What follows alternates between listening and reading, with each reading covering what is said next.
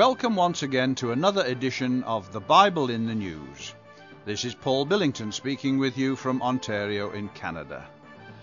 Things are not looking all that good for Israel these days, or for the Middle East in general for that matter. Many see the approach of another war. It is inevitable, they say. Different views are expressed in the media about the prospects for peace. The left-wing secularist press seems to think that peace between Israel and the Palestinians is attainable, while others think not. As expressed by the Jerusalem Post's Caroline Glick, the world has gone mad. As Lebanon teeters on the brink of Iranian and Syrian-instigated collapse, senior American and British officials urge President George W. Bush to hand Iraq over to Iran and Syria. As the Palestinians push forward with their Iranian-sponsored, Arab-supported jihad, Prime Minister Ehud Olmert responds by announcing his intention to release thousands of terrorists from prison and throw thousands of Israelis out of their homes while giving their lands to Hamas. A Saudi-sponsored peace plan, she says, is a blueprint for Israel's destruction. Another news report has the heading, U.S. weapons given to Mideast terrorists. The report read, in her meeting last week with Palestinian Authority President Mahmoud Abbas, Secretary of State Condoleezza Rice pledged the United States would provide Abbas's Force 17 security forces with new weapons to bolster the group against Hamas, according to senior Palestinian officials.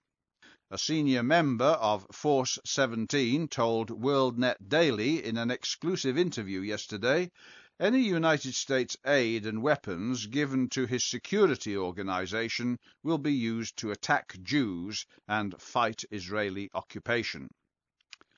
Then there is the news that suggests that the 2 Israeli soldiers captured by Hezbollah last summer, the event which sparked the Lebanon-Israeli war, may not be alive. Israeli Prime Minister Olmert has demanded that Hezbollah provide signs of life before Israel continues negotiations.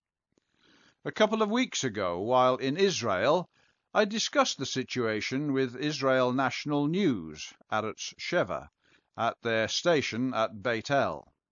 This interview with Yishai Fleischer will be published in the January issue of the Bible magazine, God willing, and during it we spoke about the tensions that are building up there today. It's just been escalating and growing. They have more chutzpah. What's that called?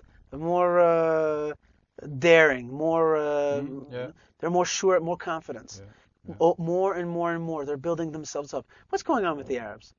Nothing but a build-up of armament strength and also of spirit, togetherness, anger, the Jewish people. We must get the Jewish people out. We're a very sore point in their cosmology, in their religion, in their life. Israel is a chicken bone right on their throat. They have an Islamic caliphate here. You know, that is, by the way, and nobody's talking about this, but Lebanon was a Christian country. It was. And Bethlehem was a Christian town. No longer. The jihad juggernaut is moving steadily along, and now with God has now placed in this new Hitler, Haman type character, and his name is Ahmadinejad, and he is now a force here, and the heartbeat of the Middle East is racing, and it's racing towards war. It's racing towards something bigger. You're quite convinced of that? I don't think there's any other way to see it. I just don't see any other way to see it. I think that it is those people who have weakened us who'd like us to believe that there's another way to see it, but there isn't. Well, of course, we do know from Bible prophecy that great turmoil lies ahead for Israel and the Middle East. For one thing, we know that the situation cannot remain as it is right now. As we have pointed out before on this program, at the time of the end, the Islamic and Arab world must be divided. There must come into being a clear north-south division of the Middle East. Ezekiel 38 certainly has some Islamic countries on the side of Russia's Northern European Confederacy, verse 5, and others with the trading nations of verse 13. Then Daniel chapter 11 verse 40 draws a similar picture. We can perhaps see signs of this division developing in current events, but it may take a major military operation to solidify it. As far as Israel itself is concerned, the scripture prophecies tell us that the people gathered out of the nations will continue to dwell upon the mountains of Israel and in the middle of the land, until the confederacy of Gog comes against them.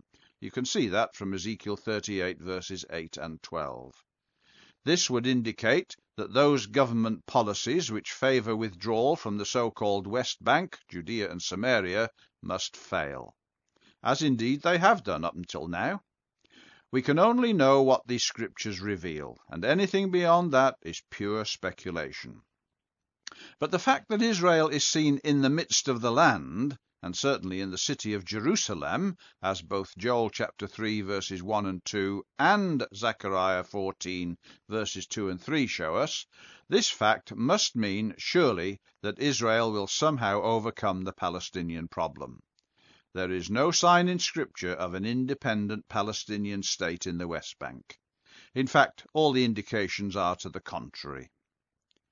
Now the question is, with the United States, Britain, Europe, and the United Nations, and even the Olmert government itself, all clamouring for the creation of such a Palestinian state, what could happen so as to torpedo the idea once and for all?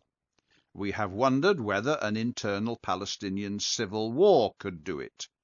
Or could it be that another major war with the Arabs, such as some news analysts are predicting, including Yishai Fleischer that we heard from earlier? Could it be that another major war could severely alter the situation as it did in 1967? Well, we don't know what might put an end to the idea. We can only speculate and watch the events themselves as they happen. The fact that many news people do see the approach of another war, inevitable they say, is something we can take note of as we watch the Bible in the news. As events move forward in the political arena, something else is happening in the West Bank settlements which is quite significant. You will not read about this in the media, and indeed the world would not even be interested in it, and would not see the significance of it even if informed. I am referring to the development of a biblical culture there among a rising generation of Jews. A couple of weeks ago we visited a school in Beit El, where we were introduced to school children of 6 and 7 years old. They could recite off by heart the entire book of Leviticus. Moving to a different class of 9 and 10-year-olds, we were astounded to learn that these children could recite off by heart the first 5 books of the Bible: Genesis, Exodus, Leviticus, Numbers, and Deuteronomy, at 9 and 10 years old. This is phenomenal. Had we not seen and heard it for ourselves, we could have scarce believed it. This is preparing for something. There can be no doubt about that. Here is a generation that will grow up to see the kingdom restored again to Israel. We'll talk more about this in a future edition, God willing. Meanwhile, keep looking at the Bible in the news.